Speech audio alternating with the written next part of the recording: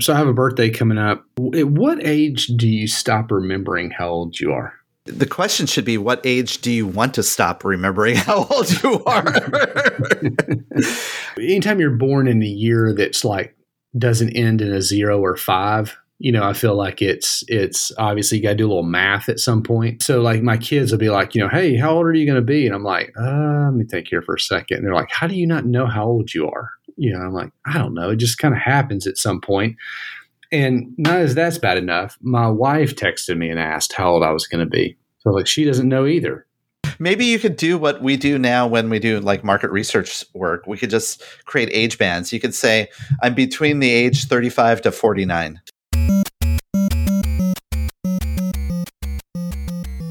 Welcome to Touchpoint, a podcast dedicated to discussions on digital marketing and patient engagement strategies for hospitals, health systems, and physician practices. In this podcast, we'll dive deep into digital tools, solutions, and strategies that are impacting our industry today. We hope to share a lot of great information with you and have fun along the way. Thanks for joining us. Now, here are your hosts. Welcome to Touchpoint. Welcome to episode number 274. Over on that side of the microphone is Chris Boyer, and I am Reed Smith. Yeah, Reed, I'm trying to calculate what age demographic I got to check the box for now. I'm in definitely the over 50 age. You start seeing the memes where it's like, today we're just as far from 1990 as 1990 was from one of those things. And you're like, wait a minute. Or it's always like the Back to the Future thing. And I'm like, I feel like we just change this stuff constantly. We're just making up memes. Well, welcome to the show. Welcome to Touchpoint. We certainly appreciate you tuning in. If this is a return visit, welcome back. If you're new, welcome. I want to give a quick plug for the website, touchpoint.health. Touchpoint.health is where you can find out more about this show, the episode, Chris, myself, other shows, other show hosts, other topics, all that kind of fun stuff housed at the website, touchpoint.health. While you're there, you'll notice up at the top navigation something called the TPS report. If you click on that, all it's going to do is ask you for an email address, drop that in, and you will start receiving a weekly email on Monday mornings with 5 articles to start your week. That's it. That's all we plan to use it for. We'd love to have you connect with us there. We'd love to shoot you some resources that might be of reading interest every Monday morning. And so we'll take a pause while you go do that and be back with today's show.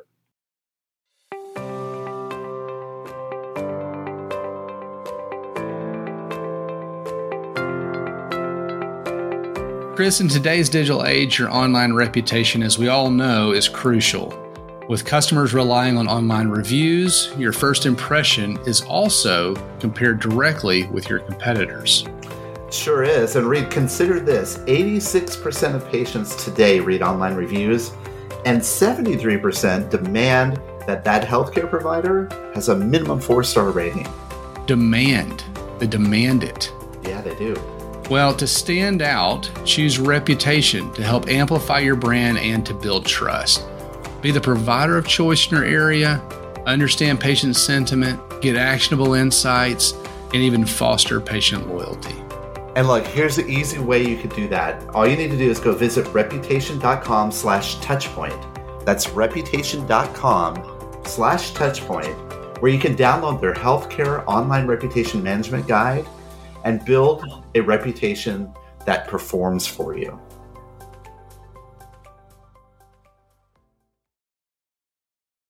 So Reed, today we're going to talk about one of our favorite topics, which is consumerism in healthcare. And we're going to take a different kind of tack to it. We're going to talk a little bit about how consumer experience, while it's shifting to be more self-service and choice-oriented, are we sometimes going too far? I think we have to ask ourselves that question every so often. What do you think? Yes, too many choices. Too many choices. Yeah, as they say, right? Too many choices or no choices, right? That's right. Sometimes you just got to be the parent and tell them what they're eating for dinner. Well, it actually makes sense. And that's actually a tenet of consumer experience and user experience design is sometimes you do have to give them the opportunity to make the next best choice, right? We've talked about this before. Sure. In fact, when we think about healthcare consumerism, Reed, think about all the different ways that we're kind of leaning in on this concept of there's a lot of self-service and we want to provide more and more information to the consumers so they can make better choices. From my thought around that is there's a fine line as far as we can go. And then how do we back off of that line? What is too much? It's an interesting question. And if you think about just purely, for those of us in the marketing field, you think about like why we even build landing pages. Well, because you don't necessarily want to send them to the website and then them get lost and not do the thing that you wanted them to do. So this is a little bit of that, conceptually that idea of, hey, strip away all the noise and just give them, kind of that next best action. Now it's not quite that simple. That's kind of conceptually what we're talking about here is so sometimes they don't know what that is. Sometimes though, on the flip side, as we're going through landing page design, occasionally we'll make this the secondary call to action. We'll do a third call to action. And I'm like, wait a second. The ideal landing page should only have one call to action on it. Yeah. Again, this whole concept of how far is too far. And so let's double down on that thought today, and let's jump into the concept of, is there too much choice in consumerism? And why don't we start first, Reed, with an article that we found from Nielsen IQ. Sounds smart. The Nielsen folks, the consumer experience folks, right, that we all know very well, they actually recently published an article called "Do I Need This? Necessity Will Be the Strongest Consumer Force of 2022." That's really interesting. I think my wife has had that for some years now. People continually come to our house and want to know where our stuff is. Every time we have a garage sale, I'm not sure exactly what we're selling because we just don't have much, So she has not struggled with the "do I need this" question. Her default is no. But to that point, though, that's kind of the consumer, right? And that's the mindset. They talking here about this pandemic that's gone on for some time now. We're even starting to see numbers go back up in some of our markets, which is unfortunate. But the consumer prioritization of well-being, not sure around pricing. You're talking about like gas prices and lumber and like all the stuff that's changed, right? And supply chain related stuff, product availability, that are helping and hurting the global well-being. To some extent, I think back to the pandemic, kind of the initial, the heart of it, right? Those first 6 months maybe or something, kind of the summer of 2020 maybe. Mm-hmm. And I think, there's a lot about that I'm relatively thankful for. And I know a lot of people can't say that, and that's not lost on me, but it did, kind of make me reevaluate, take stock, look at my family, how I'm spending my time. And I think a lot of people probably went through that process, right? So there's some good that's come out of those decision-making processes and things like that. But obviously, it's well documented. It has not been great for the consumer in a lot of ways. No. In fact, they kind of indicate, they drew this interesting parallel, right? They say just as people are quitting their jobs in the Great Resignation, they said that there's this great shopping cart edit going on. They actually called it the Great Grocery Edit, but I'm kind of extending it to a shopping cart because that kind of aligns to what we're doing here, where consumers are intentionally looking in their online baskets, they're rewriting their grocery lists, they're quitting brands altogether for options that better meet the necessities of their health, well-being, and value, as well as availability, right? But as you think about this is really getting to the point of our consumers now faced with all these choices starting to say, well, wait, this is too many choices.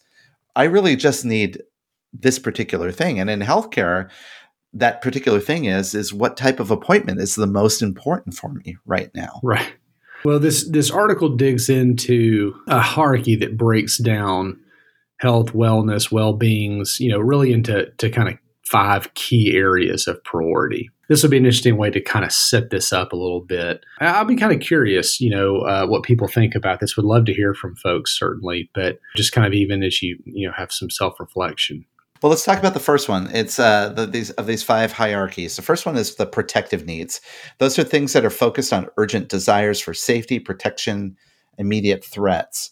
So some of the questions like the "do I need this" questions are, do I need this to preserve my health and safety amid ongoing risks? Or do I need this to feel physically, financially, or environmentally safe? These are some of those initial questions. So think about feeling an illness coming on. Do I need to go to the urgent care to determine if this is COVID or just a flu? These are kinds of the protective needs of questions. Next on the list is preservation needs. Focus on the broader spectrum of self-care. improving the current physical or emotional well-being and connection. You do see, I think we saw the spike initially with things like Peloton, right? And some of these home workout scenarios, right? And I think that's where a lot of that's coming from. It's just the people, and we saw it historically at the beginning of every year when people go and join gyms, I guess, but just a focus on, what am I doing? The cook at home, kits and all that kind of stuff. Yeah, a lot of those questions are around, do I need this to prioritize my time or make things easier or faster? Convenience kind of falls into this a little bit. Another question in this category too is like, do I need this if the price keeps going up? If it gets more and more expensive, do I really need this? That's the preservation. The next is aspirational needs. Those are focused on preventative care, proactive actions to achieve and maintain specific health goals or even help to avoid ailments in the long term. So think about like, do I need this to achieve my long-term health goals? Do I need to continue to go to the gym, even though it costs me a lot of money and might put me at risk? Or is this something I need for my long-term health goals, or can I achieve it a different way? That's kind of the trade-offs that they have at this level. Fourth on the list, evolving needs. So focused on kind of innovative care solutions. What are the seeking out kind of what are the latest alternatives or developments to continuing to meet those health and wellness goals. So as it relates to kind of that, do I need this idea? Do I need it as products become harder to find? It makes me think of things I do kind of non-work related, the hobby related stuff like woodworking and all that. Stuff starts getting really expensive, and it's like, do I need this? Kind of a deal. And so I think that mindset as it relates to health and wellness is interesting. Yeah, like, do I really need a PS5? I really want one, but do I need one? I can't find it. Anyway. Probably. Okay, the last hierarchy in this concept is altruistic. And by altruistic, that really means focused on selfless care and improving the world around us, obviously. Things that are more bigger, advocating for environmental, ethical, humanitarian, and even philanthropic causes. Do I need this to feel like I'm helping the world around me? Or do I need this to help the causes that I care about? As we go down this list here, Reed, the closer we get to the bottom, those are the ones that become more fluid, so to speak, in this concept, right? It's like the hierarchy of needs.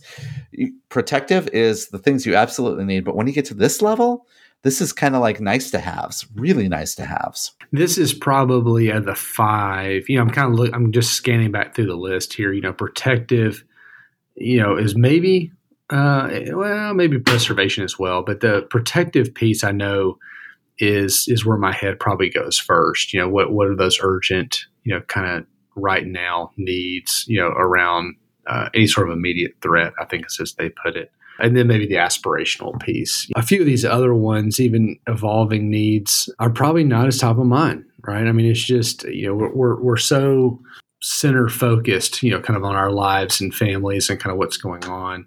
I think it will be kind of interesting to see, how this evolves over the next, really as we, kind of hopefully pull out of this pandemic, see kind of what happens. Yeah, I think also when we look at different communities, some of our more at-risk communities that we need that we could serve much better than we currently are kind of operating at the higher level, the protective preservation needs, whereas some of those more affluent, well-off are making decisions around altruistic, aspirational, evolving kind of needs. It becomes very interesting in this whole concept of consumer experience, like how do we solve our customers the right way by appealing to the need that they are actually looking for? So Reed, why don't we do this? Let's take a break here. And then when we come back, let's talk a little bit more about choice and how offering too much choice could either be a good or a bad thing in the overall consumer experience. We'll do that right after this break. Coming soon from Greystone, Bowstring, and Touchpoint Media, live from HCIC, a new podcast that brings you front row access to the latest innovative strategies that are shaping tomorrow's healthcare industry. In this 12-part series, as recorded live at the Healthcare Internet Conference, we'll hear from industry experts such as Paul Mattson of the Cleveland Clinic, Kathy Smith of Roper St. Francis Healthcare, David Feinberg from Mount Sinai Health System, Rose Glenn from Michigan Medicine, and many others. Subscribe now on Apple Podcasts, Spotify, Google Podcasts, or your favorite podcasting platform. This podcast series is brought to you by Greystone.net, Bowstring, and Touchpoint Media. All right. Do you want chocolate chip, oatmeal raisin, maybe sugar cookies?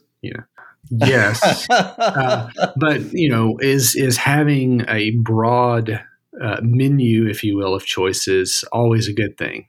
Let's jump in. This next article is from thedecisionlab.com. Why do we have a harder time choosing when we have more options? Decision Lab is a behavioral design firm, and they get into this concept of choice overload, which also has other names. So I like some of these other names here. Overchoice, choice paralysis, or the paradox of choice. This really describes how people can sometimes get overwhelmed when they're presented with a large number of options to choose from. As a side note, I'm pretty sure I saw Paradox of Choice open for Matchbox 20 in like 97. Yeah, they were a good band. they had just that one hit. Yeah, it's interesting. I mean, you do kind of get overloaded, right? And we tend to think to call it out in here that more is better. More choice, always a good thing. Not necessarily. Research has shown that we have a harder time choosing from a larger array of options. We do. We certainly do. And it can delay us in making decisions, even important ones, because we're considering too many of the options, and it's taxing us and our cognitive systems. I like the concept of when we talk about good user experience, we have to talk about not taxing their cognitive systems and helping them make better decisions. They say here that near infinite choices in almost everything can make us feel constantly preoccupied with decisions that we need to make or ruminating over choices that we might regret. Have you ever woken up in the middle of the night or thought about, after you walk out of the store, did I actually pick the right thing? This is that whole concept of choice overload that they're talking about, or overchoice. And it can actually lead people to become more depressed and anxious. Yeah, because it's worrisome. Right, I guess is the point. That's where the depression and anxiety potentially comes in. There's regret, I think it's said in there, and some different things like that. They go on to say up until very recently in human history, most people's paths in life were more or less predetermined. Few individuals had much say in what job they would have as an adult, or whether or not they would get married, or whether or not they would have children. And that's true, right? I mean, if you think about the way the education system is built, it was built to put people in this kind of production style roles. But if you were born into a family that were farmers, that's probably what you were going to do. And because people weren't as mobile as they are now, you probably were going to marry somebody in that town, and so forth and so on. So it's interesting to kind of think about it in that context, that now even technology is aiding in your ability to see the world, meet other people, and even Chris, in our cases, create your own job. Right. They say in here, in a harsh and unforgiving environment, being choosy about what kind of foods you would eat or how you dressed could result in winding up dead. Now, that seems a little heavy-handed. Yes. Good gracious. But I mean, that's true, right? I mean, again, if you think about it, way back, and even when I was a kid, I mean, there weren't any choices in food. I mean, I just ate what we had for dinner that night. You didn't go out to eat all the time. There wasn't a Chick-fil-A. I wasn't ordering from an app and just picking up stuff on the way home. That's just not how it worked. I mean, obviously, once I got into high school, certainly you get a car, you start driving, there's McDonald's, et cetera. There's more choices. Yeah. There's more choices. And now we're looking back at all the choices that we have. And we live in a Western world, Reed, where we've evolved culturally to prize this whole concept of choice, freedom, autonomy. That really closely aligns to the fact that choice equals more freedom. And more freedom is always unambiguously a good thing. But the problem is this whole concept of choice overload contradicts this idea. It's very hard for us as humans to make choices, particularly around decisions where we're not really clear if the choices we're making are the right ones. So they talk about, why is this happening? What is it? And so, so the four things. First one is that we have limited cognitive resources. So choice overload gets its name from the paralyzing effect it has on our decision-making process. The more variety there is, they say, the harder it becomes for us to choose. Not only does it make the experience feel more draining, but it also makes us more likely to choose nothing or putting off making a decision. I can probably relate with that, right? If it's not simple and kind of to the point, it's like, okay, I'll do this another time. So, Reed, would it be fair for me to say that you have limited cognitive resources? Yes. I want to drop that in my next meeting. Yeah. Seems to me you have limited cognitive resources. Let me help answer the question for you. But no, it does make sense. And the other thing here, the second point they say here is the more choices we have, the higher our expectations. This is another concept, a concept called expectation disconfirmation. That's a big driver of choice overload. The more options we have to choose from, the more confident we feel that somewhere in the bunch, we're going to be able to choose exactly the right one. And then our expectations get higher. And then guess what happens? We get more disappointed in the choice we make. We second guess our choices. I may try to work that in to something. Expectation disconfirmation. Third on the list, it says some of us are maximizers, and that maximizers are people who feel compelled to find the very best option available to them. Again, I can probably kind of relate to this. Maximizers need to compare all their choices, evaluate alternatives. Probably, a host of attributes are taken into account before they feel ready to make a decision. While others are, folks are just looking for something that meets the basic requirement. That's that whole don't let perfection be the enemy of good, kind of a scenario. I think that I can find myself really in both of those categories. There are things in my life that it's like, look, it's not important to me that we have the best option here. Let's just get the one that works and move on. There's other things, that you're buying a car, for example, or something like that, or something maybe just of personal interest that you're looking and doing research and watching YouTube videos and all these things to make sure that the choice you're making is the right one. I'm thinking about people that go to the online Find a Doctor and they choose all the different ways that you could filter your results, and then they get 0 results, and then they start unclicking things to see okay, maybe this one's not as important. And then suddenly you get 5, right? Or 10 or whatever. Those are those maximizers. Those are those people. The last point as to why this too much choice can be a bad thing is that sometimes we don't exactly know what we're looking for. That's called preference uncertainty. We don't know what qualities we want in our final choice. So if we don't have enough knowledge about what we're trying to choose, it becomes more overwhelming when we're faced with a huge assortment of choices. Fascinating to think about. So I think the point here, Reed, is how much choice is too much choice? I don't know that there's a standard answer there. That's hard. And when we get into things like design, when we think about not only Find a Doctor website design, when we think about campaigns and all the terms that were out there, I know that there's this habit of all of us trying to struggle with, do we do enough, or do we give enough options to the consumer, that self-actualized consumer that we always talk about? I'm just not sure we're ever going to get there. Is this the best guess scenario? I think there is something to take into account when you're thinking about, how many options. I think that's a good kind of proof point as you're beta testing and rolling things out of hey, give me some feedback here. Does this seem pretty straightforward? Is it clear what we're wanting the consumer to do? That kind of thing, right? This kind of leads naturally to a conversation I had recently with Steve Leapforth, who's with Castle Connolly. We know Steve. He's been on the show a couple times before. Yep. Good friend of the show. He's been around in the industry for a while. He and I sat down and we talked a little bit about a study that Castle Connolly recently did about consumerism in healthcare.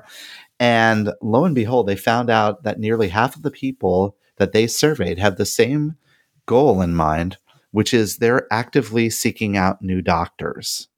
It's an interesting conversation that we had. It's good to catch up with Steve. So why don't we listen to that? And then you and I will be back after the break to close out the show.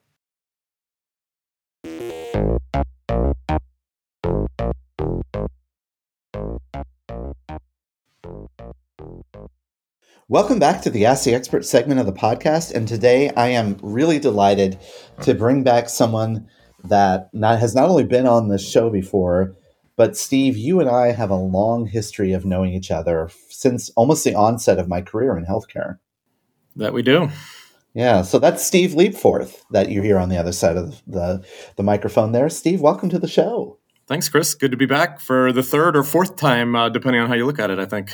Yeah, depending on how you count it, right? You've been on before, but it's been a couple years since we've had you on. So I'm excited that you're back. You and I have a long history of being involved in, talking about digital and healthcare for many years ago. Yeah, I think you and I met when I was working back on the health system side, back in the early stages of Facebook and Google Analytics. You remember those days still?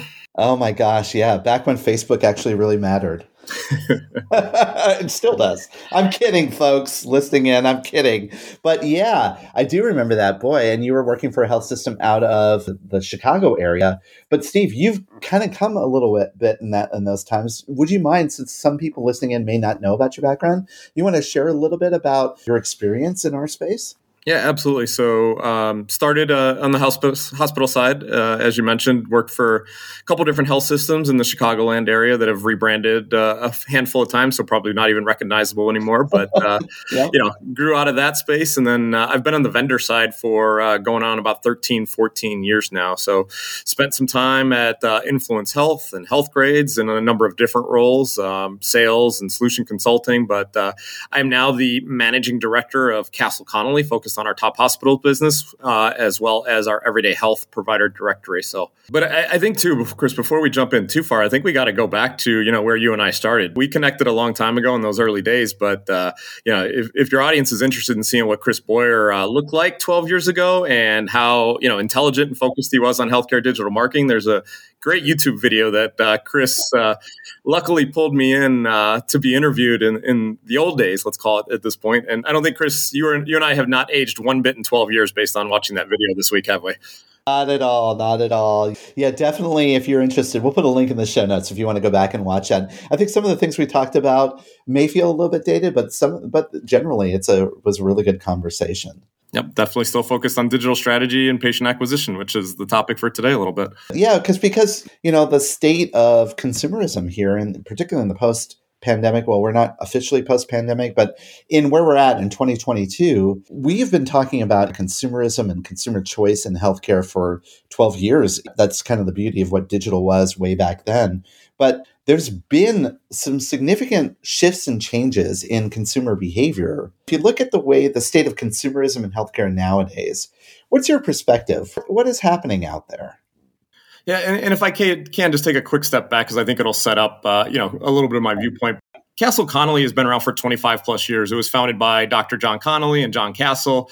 And their goal really was to, make that recommendation in that moment of truth when you're looking for a top doctor. So, back in the day, it started as a physical book that they delivered and obviously has now evolved into digital. So really what makes Castle Connolly unique too is really two areas. So number one, you cannot become a Castle Connolly top doctor unless you're peer nominated. So it has to be a recommendation from another physician.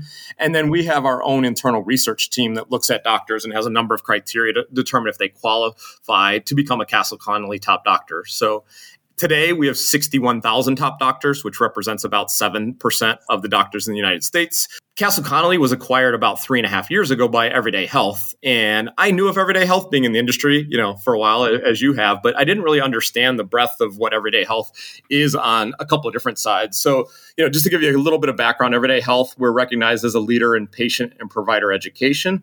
And we have an engaged audience of over 60 million health consumers and almost 900,000, practicing physicians and clinicians.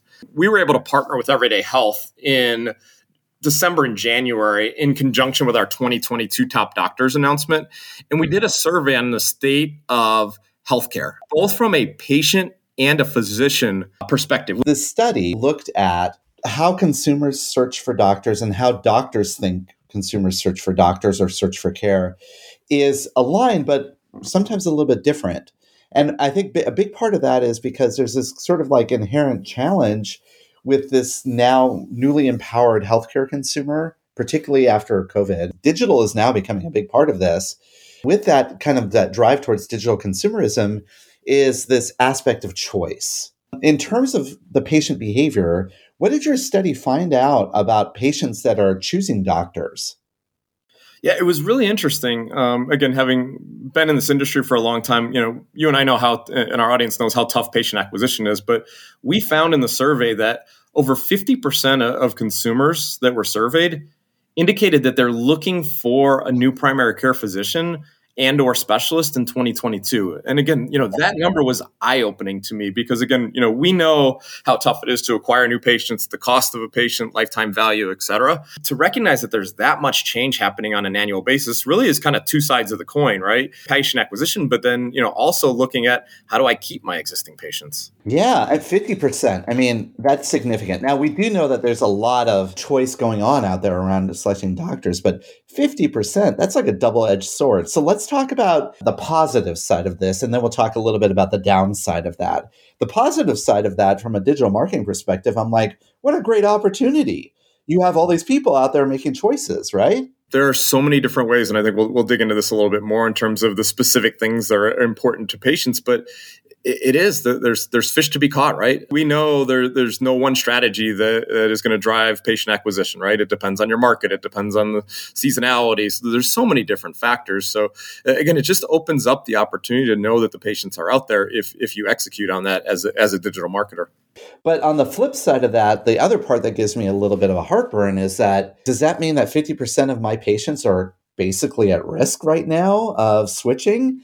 That's the downside of the fact that there's so much choice. Yeah, and the other side of the survey, again, what really made this interesting to me is when we surveyed the physicians, almost half of the healthcare providers said that they were not satisfied with their current patient population. So, at the same time, they may have patients that are not engaged with them in some way. It may be people that are popping in, popping out. So again, to your point, there are strategies that are needed and tools, right? Again, one thing is the patient experience, but convenience, choice, access are extremely important, even when I'm an existing patient. From my personal experience, I've jumped around to primary care docs at different points over the last 3, 4, 5 years. Being someone that, travels fairly often, only has certain times for appointments. If I can't get an appointment very easily, I may move to another doctor just for a basic kind of primary care checkup. When you dive into more of a specialty focus, that changes. So again, there's so many different factors that we have to look at to determine what is that true, patient experience kind of nirvana that they're looking for. But wait, let me pause a second on that, because you said that if the study also showed that the providers themselves maybe are not 100% behind their patient population. Did I hear that the right way? They're not confident that their patients are the right patients? Yeah, it's a mix of a couple of factors. Obviously, in some cases, providers want to grow their practice. So that's typically the main area of focus. But again, they also want to diversify their patients. Insurance mix, diversity. There's a lot of different factors there. And it kind of depends on what's important to that individual doc. But yeah, 50% replied that they were not satisfied with their current patient population. That, to me, speaks to be like either a huge opportunity or a huge risk, again, depending on what side of the bed you wake up that morning, right? Let's talk a little bit about some of those factors that we were kind of alluding to. From your survey, what are you seeing are some of the things that patients are looking for when they're choosing new doctors? Yeah, there were a couple of factors that really stood out, both good and bad from my perspective. The number one factor was the ability to listen, right? Having a doctor who is taking the time to hear you out and understand what your needs are and not feeling rushed. So we all know how important that is, right? When you're having a health issue or scare. Almost 6 out of 10 individuals indicated that was the case. Next was experience, right? How long have they been around? What is their background? What's their clinical expertise? And that was 48% of those that responded. And then the last one is similar in terms of accomplishments. So 45% indicated that if it's a specialty, have they performed the surgery for a number of years? Do they have a good handle on technology? All other kind of details behind that. So those points there, the ability to listen, clinical experience, all of those things that you just mentioned, Steve, those are not new to us, right? We've seen that. That's kind of tracking through like the HCAHPS and the NRC, and we kind of know that those are important. So that's good to know that those inherent concepts of that patient-provider relationship are still kind of solid. But there are other factors now that are starting to come in, right? Yeah, absolutely. And I think, again, a little bit of this is generational, but we're seeing, a different version of this country and what's important to people, but especially the younger individuals that were surveyed, really put more stock in finding doctors that look like them, that understood, their plight. So, things that stood out from the survey were finding doctors who had respect and sensitivity for their race, ethnicity, gender identity, socioeconomic status. Again, we want doctors that have had shared experiences, that understand where we're coming from. So again, those factors are not bubbling up to the level of the ones that we typically see, but definitely increasing more and more and becoming more and more important. These are things that, as we look at, the new Find a Doctor profile, which I was talking about with our team just the other day, we need to really have these front and center, because that whole concept of a patient choosing a provider that either looks like them or respects who they are is important. I think that younger generation you alluded to is going to become the dominant generation, before you know it. So we might as well get ahead of that one. This is how we think about things too, because how hard is it to find a doctor in those situations, right? If you're a minority and you're looking for someone who is also a minority of the same race and ethnicity, right? We don't create physician finders that are easy to find that. It's even hard to track that. There was a recent law passed in Colorado that's, looking to track some of that type of information, and it got some pushback. So again, it's an interesting, battle in terms of how do we track that in a way to make that easier for consumers? Because as always in healthcare, Chris, right? This, it's never easy, and it always takes a couple extra steps than it should. But,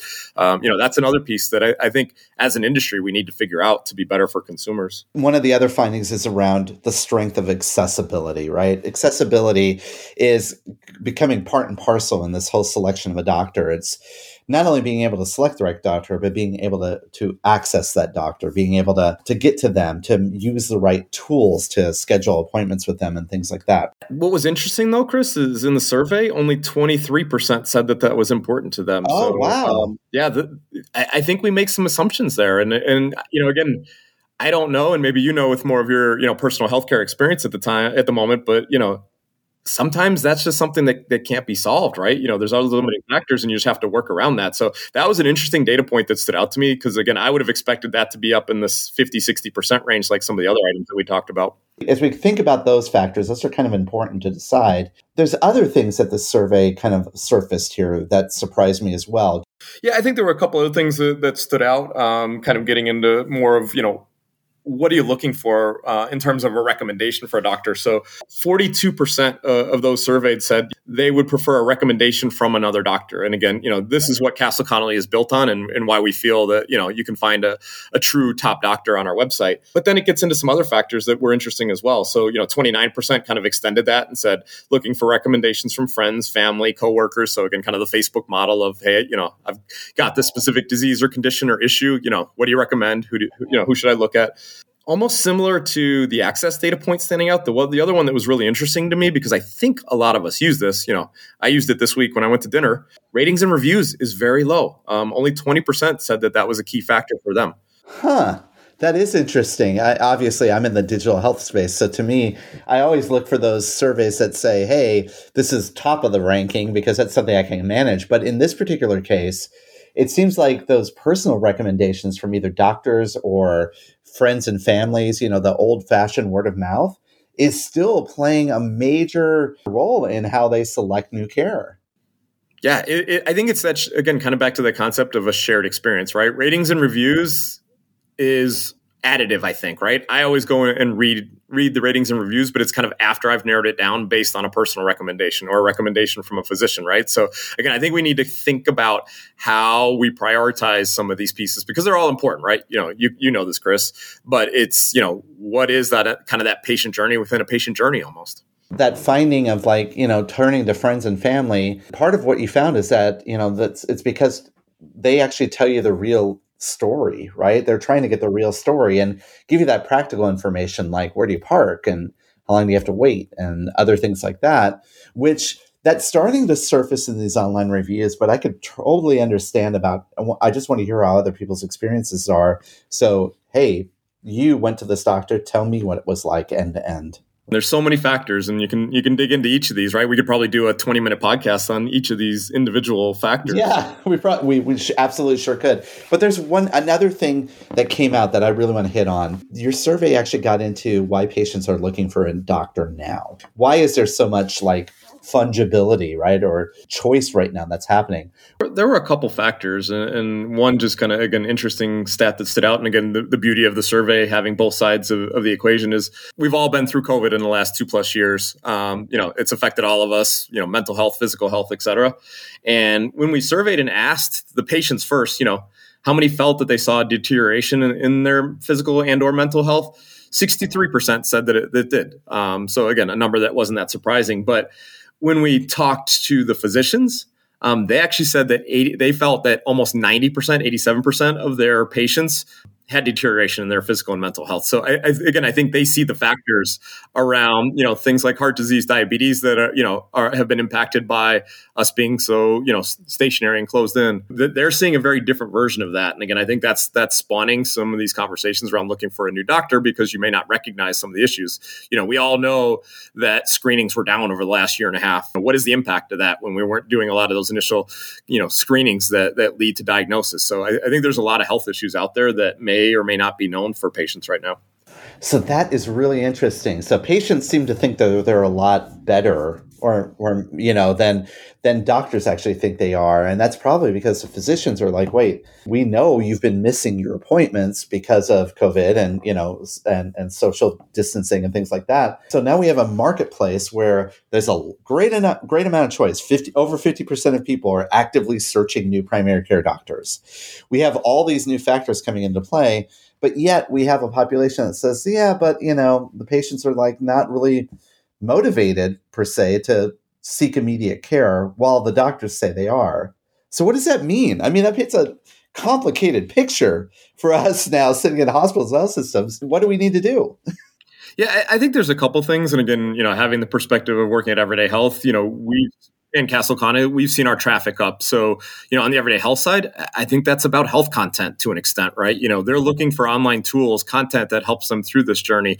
Tying to the concept that we were talking about earlier, they're looking for similar experiences. So they want to read an article that has, someone dealing with something that they've dealt with. I've got a health issue right now. I actually found an article online from a local doctor that literally described exactly the scenario that I'm going through. And I ended up making an appointment with that doctor. So people want to take it in their hands, their choices in their hands, but then you also have to have the downstream tools to support it. So like you said, it's complicated. It's an open market, and there's definitely not a silver bullet to solve all of it. But again, I think we need to look at it from multiple perspectives as healthcare marketers. And what you're describing there is they're on a journey for care, but it's not necessarily a journey to pick a doctor. It's connecting that journey of care. I'm interested about this physical condition I have or whatever, to connect it back to actual access to your providers and allowing them to choose a care. That's interesting because that's now what you're just basically are outlining, Steve, is a whole different type of consumer journey when they're seeking a new doctor. I'll just tell you again, my personal health journey right now, I had decided in December to make an appointment. I did searches. I tried to make appointments. I got, all the factors that we're talking about today. I got stuck from an access perspective, couldn't schedule. But when I finally found that article that was a woman that suffered exactly what I'm suffering, I scheduled something literally that day. Wow. On the flip side of this, if you have a good relationship as a provider with your patient, you need to hold on to that, right? You need to retain that relationship and ensure that relationship is healthy and sound. And I think, Chris, there's a lot of fundamentals that are similar from a patient acquisition standpoint, right? Again, making sure that your existing patients have, ease of access, making sure that you're sharing content that might be relevant to them, right? There's a lot of different angles to look at this, that there's a crossover between the new patient experience and the existing patient. Again, I think, as healthcare marketers, patient acquisition is extremely important because, we know the revenue that drives, but I think we also need to invest on the other side of that of, someone who's been in and had a positive experience or a medium to positive experience and continue to reinforce that and share the right content and, share tools that are available. You don't live with just one doctor your entire life, right? You've got a group of doctors, a care team, all of that matters. And again, that's our approach at Castle Colony Everyday Health, is to be able to provide the right doctor at the right time or the right care team at the right time. Kind of reinforces that old adage that we know that it's easier to retain existing customers as it is to attract new ones. So don't forget about that existing relationship you have with your patients as a provider, and really reinforce that. Treat them as if they are a potential new consumer in the marketplace, right? Because you never know. They may be part of that 50% of consumers that are actively choosing someone else. So we want to keep them, make sure they keep choosing you, right? Yeah, absolutely. Yeah. And again, I think that stat is eye-opening because you can just picture every time you're dealing with two individuals, one of them's got one foot out the door. Steve, interesting conversation. I'm sure, like you said, we could talk about this ad nauseum on all of these topics individually, but today you shared a lot with us. I know there's people listening in that want to learn a little bit more about you and maybe even connect with you online. What are some ways they can do that?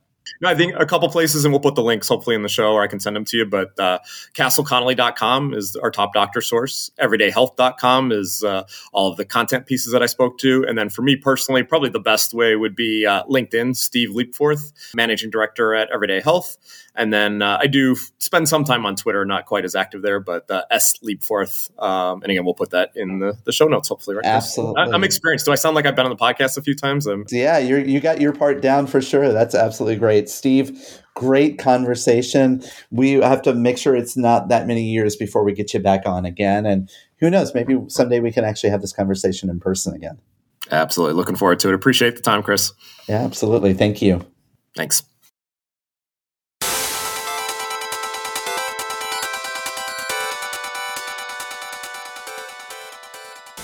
Special thanks to Steve for coming back on the show. Appreciate his time, insights, expertise, all the kind of fun stuff. Really enjoyed having him on, and know that everybody listening would say the same. Mm-hmm. Quick plug for the website, touchpoint.health, TPS report, we mentioned that. Also part of that email that comes out are some quick links to upcoming industry conferences, so be sure to check those as you're thinking about your schedule for the summer through the fall. Got some of those major conferences listed there. If you think we should add something to the list, let us know if we're missing something. Would love to hear from you. And let's do a couple of recommendations, and then we'll call it a week. I'll start. I'm going to recommend a podcast this week called Tiffany Dover is Dead. It's an NBC News podcast, and it is about one of the internet's weirdest obsessions. So back in December of 2020, a nurse in Alabama named Tiffany Dover fainted on camera after she received her first COVID shot. Now, she fainted, got right back up, did an interview, but it was too late. In the short time that she was off camera because she fainted, conspiracy theorists across the country picked up on this, developing conspiracies around the fact that she's actually dead, that she'd been replaced by a body double, an ever-expanding list of conspirators, drug companies, the hospital, the media, maybe even the Pope is implied as covering up her death. Now, here's the thing. Now we're getting somewhere. Now, Tiffany Dover isn't dead. She's alive. But because of what happened, it's suddenly had almost an immediate backlash. Her family started to get contacted by people on the internet. So she immediately shut down, went silent on social media, which is bad because then, of course, that fueled the fire. The hospital didn't react well either. And through their PR, they didn't say anything. And it really, this podcast is fascinating because each episode goes into different aspects of conspiracy theories and how the balance is kind of skewed towards people that can make up things about other people online. One episode gets into social media. Another episode gets into how hospitals and traditional organizations respond to these types of things and how that's bad, how people personally respond to these things. And even in the person doing the podcast sat down with a person that's the most leading conspiratorial that writes about Tiffany Dover all the time and actually asked him point blank, what can we do? How can I help shift your mind?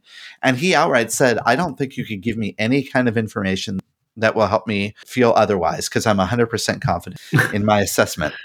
All right. Well, there you go. It's fascinating. It's all about hashtag truthers, right? The people that are against vaccines. And I tell you, it's fascinating because it gets into all different aspects of things that you and I have talked about.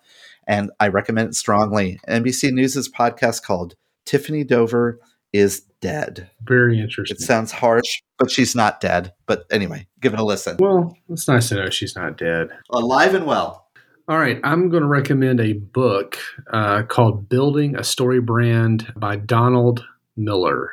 Donald Miller, I originally got turned on to quite a few years ago.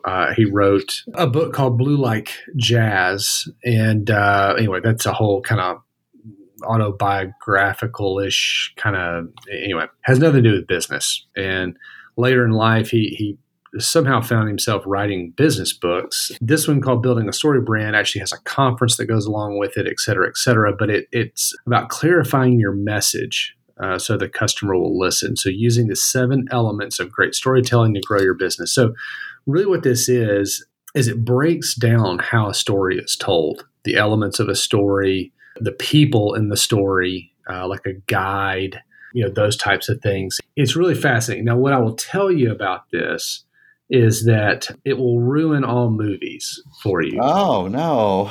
No, not really, but kind of, right? Because really what it does is it's like, listen, it talks about, how movies are made. There's a character. The character has a problem.